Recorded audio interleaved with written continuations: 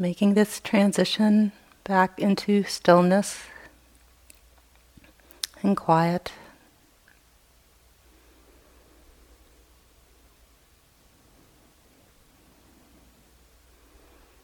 Checking in with the body to see what the quality is there as we're still.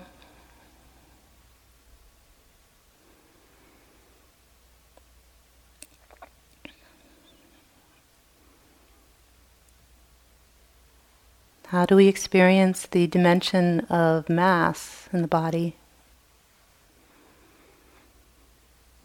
Areas of heaviness, a general sense of heaviness, maybe areas of lightness, or a general sense of lightness.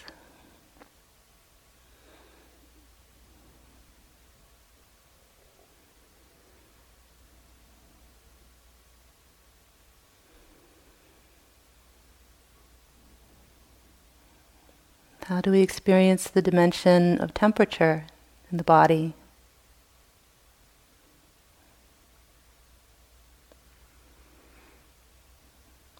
Areas of heat, coolness,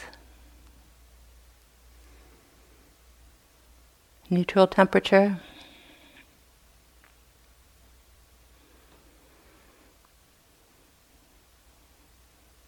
A certain temperature within the body, maybe a different temperature on the surface of the body.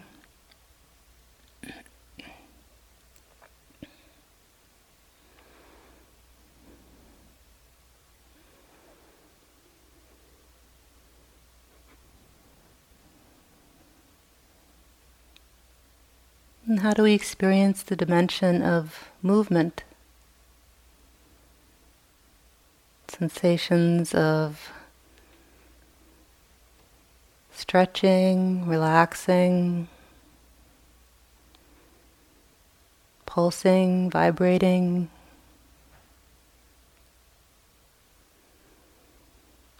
Or areas that are still, perhaps with some sense of tension, pressure.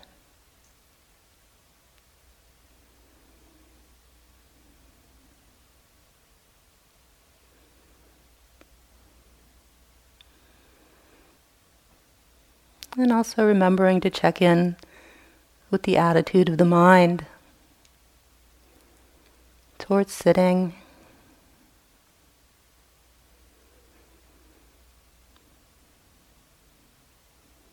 Do we like it or do we not like it? Or are we neutral about it?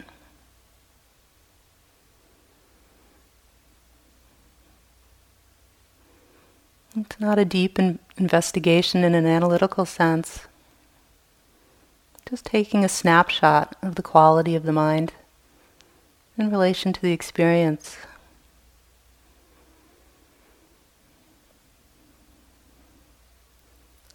Maybe strong, maybe more subtle.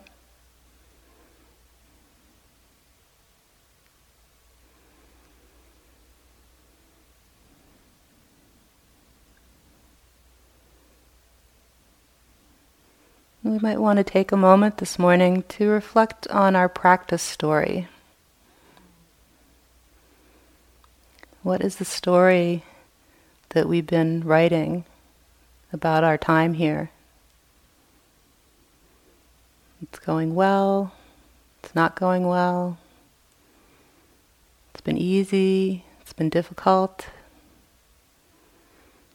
I'm good at it, I'm not good at it.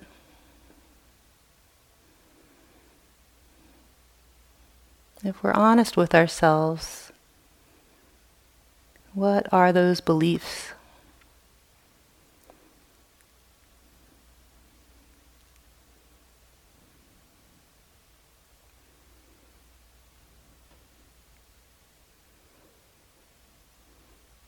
And can we get some sense of their emptiness? They're based on things that have actually happened, things we've actually experienced. But they're bound to be incomplete, if nothing else, based on just a particular aspect or some particular aspects of our experience, driven probably in large part by our prior conditioning, how we're used to thinking about ourselves and our lives.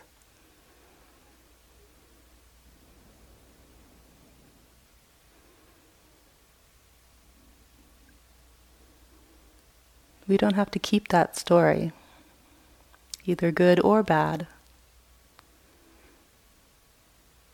But just let reality tell us the truth of the moment. This is what we can be sure of, what we can be confident about, is how it is right now.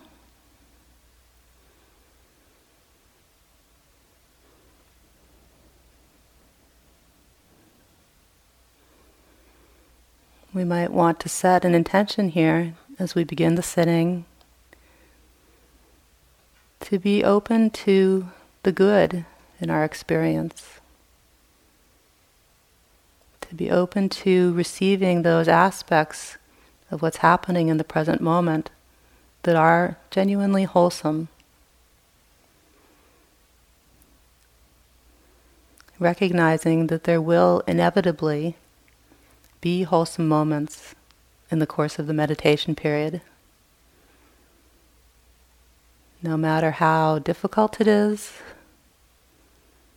no matter how unpleasant it is, no matter how boring it is, no matter how pleasant it is,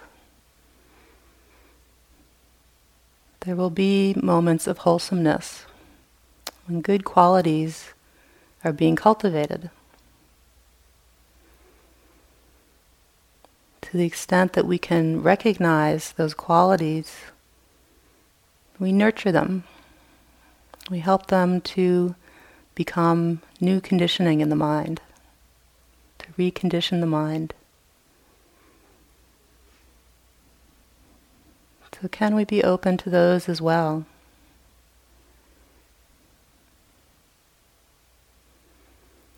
Recognizing that any moment that we're not lost in thought, any moment that we're aware of anything that's happening, there's already wholesomeness in the mind. Just that sense of presence. The experience that we're aware of doesn't have to be anything impressive or noteworthy for that wholesomeness to be operating. Usually what we're aware of is very simple, very ordinary, but the remembering to be with it and to stay with it is very wholesome.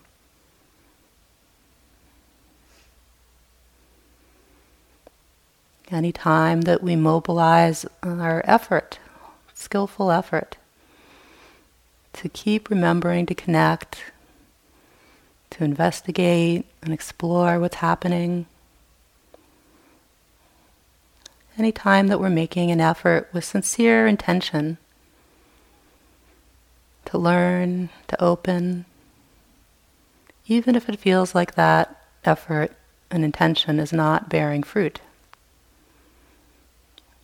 Just the arousing of that energy with sincerity is already a wholesome state. Again, regardless of how we feel in the moment or what we feel in the moment.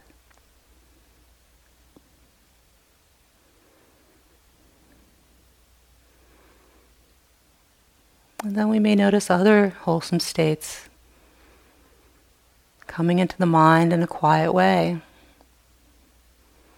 A little bit of a sense of delight in the stillness, in the quiet, in having these precious moments to be fully alive,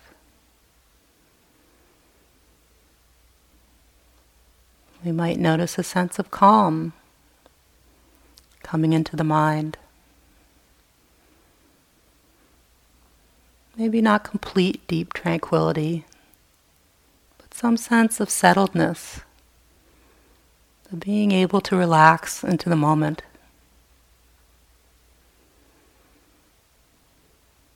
Again, whether or not it's pleasant or unpleasant, whether or not it's easy or difficult,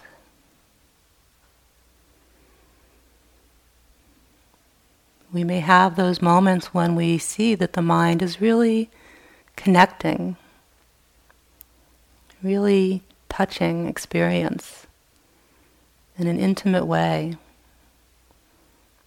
sinking into the experience, feeling that sense of concentration on the present moment, whether it's pleasant or unpleasant, easy or difficult. When we feel that sense of contact and collectedness with experience, this is a sign that there's wholesomeness in the mind.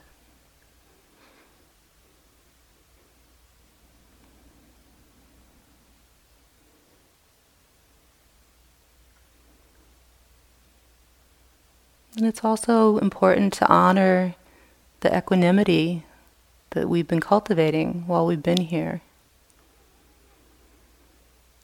To see how the mind at times is just maybe a little bit less pushed and pulled, a little less batted about by what arises in the body or in the mind. That there's this sense of being able to just stay present in the face of the good and the bad, what we like, what we don't like.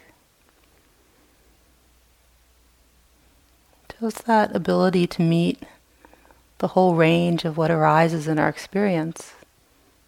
Again, this is a sign of wholesomeness growing in the mind.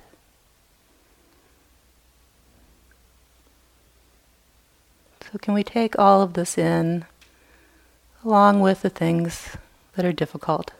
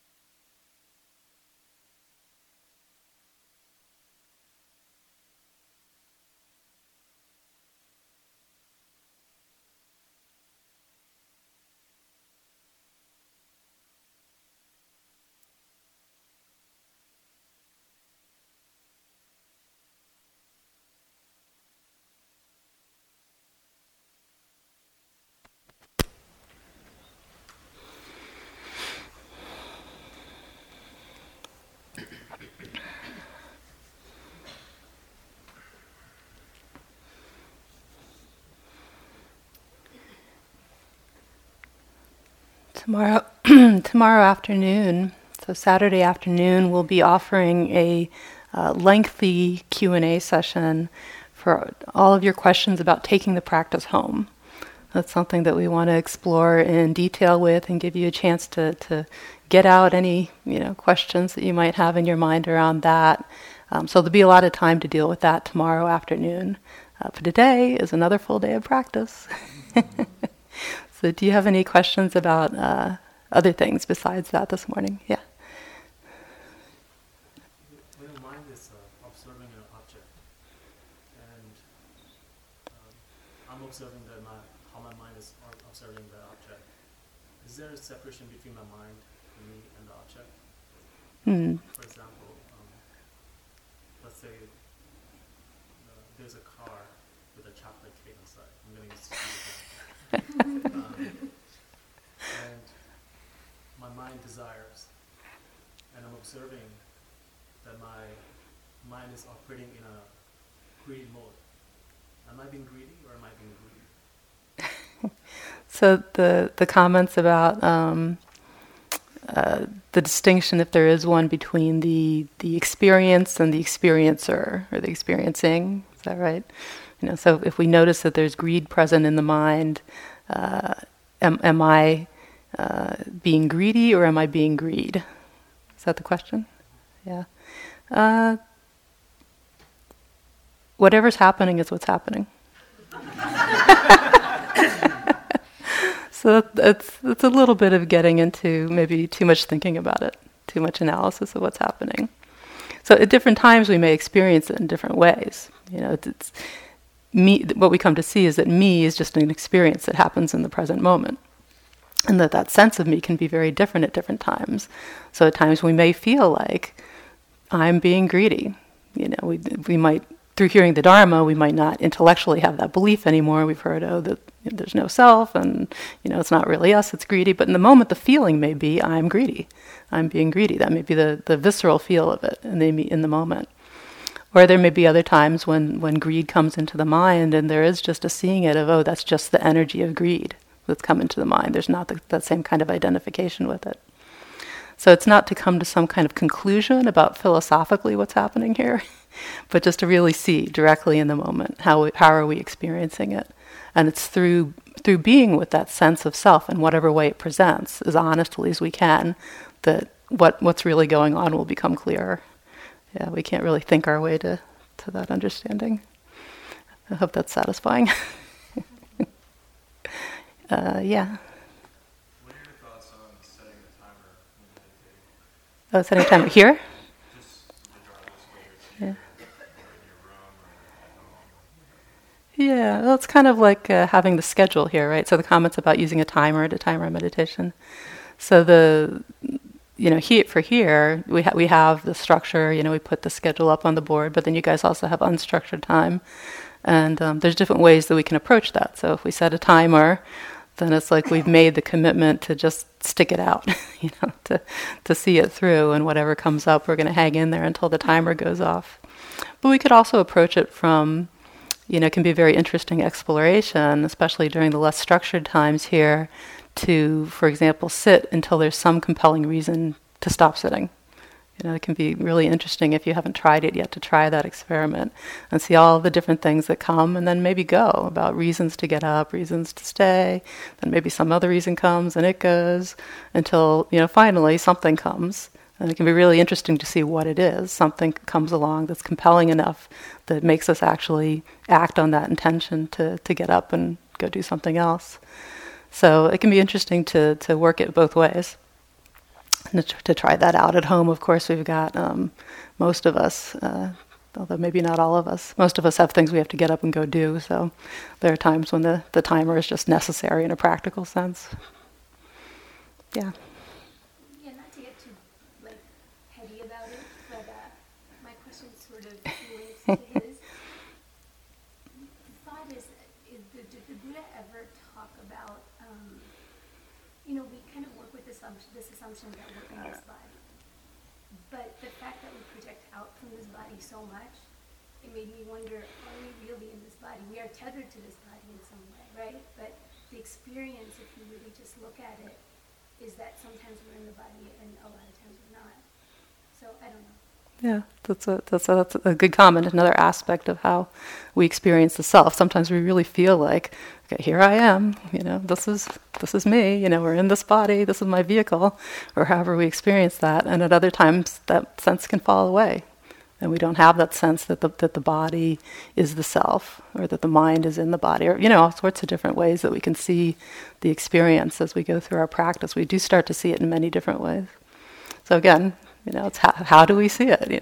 It's really interesting. It's really cool to see the sense of the body, the sense just of the body itself can change so dramatically from this very, concrete, physiological idea that we have about it to it being just like an amorphous cloud of gas, or anywhere in between. That we see that just the idea about even just the body is an overlay. It's also mind constructed, and the same thing about everything having to do with the mind. Our ideas about our personality, our ideas about our history. All these different overlays on what we think the mind is. I remember when I was a kid having one of these anatomy books where there's like all the different transparent pages that have like one has the bones and one has the muscles and one has the nerves. Did any of you guys have those as kids?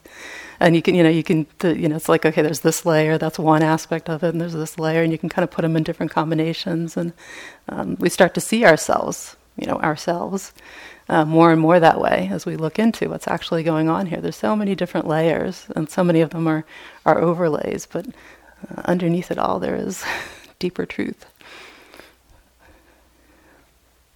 Yeah. Based on what you were just saying, part of me is scared to let go of some of those ideas in my own biography because I need them some of them are integral to how I operate the world. It's like learning experiences are, integral in how I coordinate my life. So part of me is afraid to just let stuff go. I don't know how to exactly work with that. So the comments about letting go of the biographical overlay, because we need that to function in the world. Seeing them or letting them go doesn't mean that they poof disappear. It's not like as we become more and more. It's not that as we grow in wisdom, we forget who we are, or we forget things that happened in our history, or we forget what we're supposed to be doing when we go home from retreat. So those transparent layers are still there, but they just become more transparent instead of being so opaque and so glued to our experience. They become lighter, more transparent, so that we understand their true nature. That yes, those things are true in a certain way on a certain level, but they're also kind of optional. We can engage with them to the extent that it's helpful, to the extent that it's useful, to the extent that it furthers awareness and compassion. But if there's things that are not helpful, that are not useful, that are not conducive to happiness, we can just let them be there, but not hold on to them so tightly.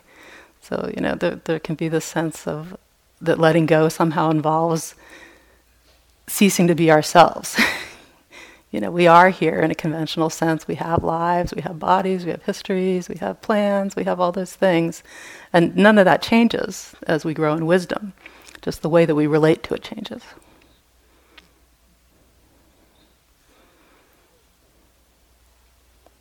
Yes. Something new happened during the sitting. It seemed like my awareness just became much more acute, and I became aware, or there was awareness of this vibration through the body. Nothing new about this. Uncomfortable, unpleasant, very much an aversion, and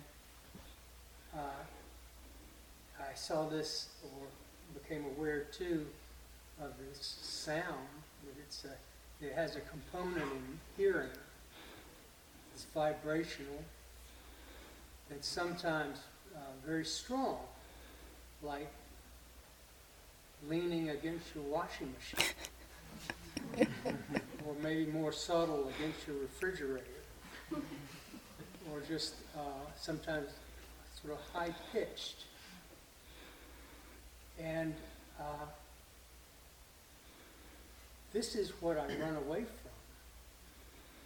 And it seems to underlie aversion, craving. There's something about this that takes me out of the present. Well, this time I turned toward it and investigating and asking this vibratory phenomena to reveal itself. It didn't reveal itself. I mean, this has happened before, and fear has come up, and personified fear. But it just started changing. And it's like the tone just came down a lot. And I had this actually disappear 48 years ago. Briefly, the sound and the body stuff. And it really seems to me like you were talking about overlays. It's like a whole superstrata, or maybe it's a substrata, or whatever. But it's like the distraction of distractions. It's like an anti-jhana. And when I had that experience, the lack of the experience was observable. And only then, when it went away, did I realize that I had it. Well, it's still there. But I think my relationship to it has now somehow changed. Yeah, thanks for sharing that. And yeah, so just the comment about, we can have these kind of persistent experiences and just in how we experience life, and it can take quite some time. It's the ones that are most ubiquitous sometimes, the experiences that are just there all the time or almost all the time, that it's the hardest to pick up on because they're so integrated into like the background noise. And a number of you have been mentioning this in interviews, like, we've been at this for however long we've been at this, and like some aspect of experience, for whatever reason, conditions are right, and it suddenly comes into focus and we realize it's been there, a long, long, long time. It can be kind of funny when we have these moments of, opening up to, how did I miss this all these years? Yet another one of the many humiliations of our practice. So it's good to remember that can happen, and anything that seems like it's really permanent and really solid and it's just always been there, it's always going to be there. Don't believe it. Don't believe it. So a couple of other announcements today. We have another unscheduled afternoon practice for you today.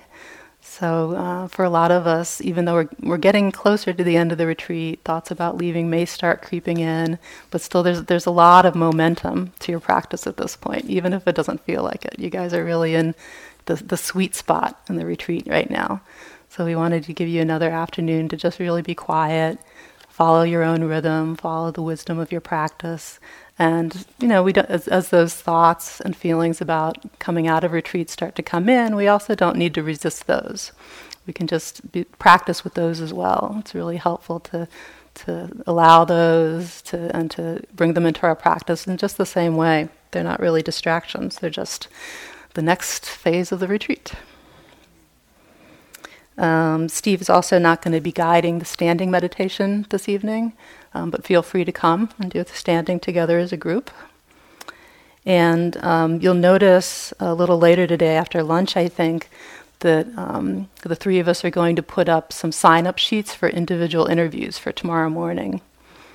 And there's just due to time constraints, there's only enough of those for us to see maybe about a quarter of you. So we'd like to ask you to be a little discerning in choosing to sign up for those interviews. The intention with those is that they're a chance to bring a question or share an experience here that is kind of too personal or too touchy for us to feel comfortable bringing it up in the group, or maybe it's content that's not appropriate to bring up in the larger group. So it's a chance to check in specifically about a question or an experience that you want to be able to process just privately. So it's not, as much as we would like to do it, it's not a chance for just kind of like a farewell chat, you know. Or again, if you have questions about taking the practice home, those are better brought in the afternoon. It's actually one of the ways that we support each other in the practice is by bringing those questions, because we all have, you know, very much the same kinds of questions about integrating the practice outside of retreat. So by sharing those in the larger group, then everybody has a chance to hear what's said about that. And if you're if you're kind of a shy person and you're not really comfortable speaking up in this big group with your question, then feel free to write it out on a note and leave it for us, and we'll answer it anonymously in the hall tomorrow afternoon. But then, so again, only to bring those questions about taking the practice home to a sign-up interview, again, if there's something very personal or not really appropriate to share in the large group. And hopefully this is obvious, but if you do sign up for an individual interview, please only take one slot. So don't sign up to ask each of us the same question. And if you've already had a private interview with one of us, then you might want to consider practicing some generosity and leaving those slots for other people that haven't had a chance to do that yet. Are there any questions about that? Okay, so please enjoy this last full day of practice, make the most of it, and look and see what's good that's going on in you.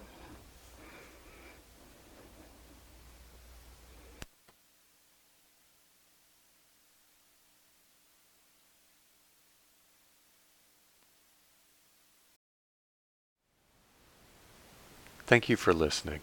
To learn how you can support the teachers and Dharma Seed, please visit dharmaseed.org/donate.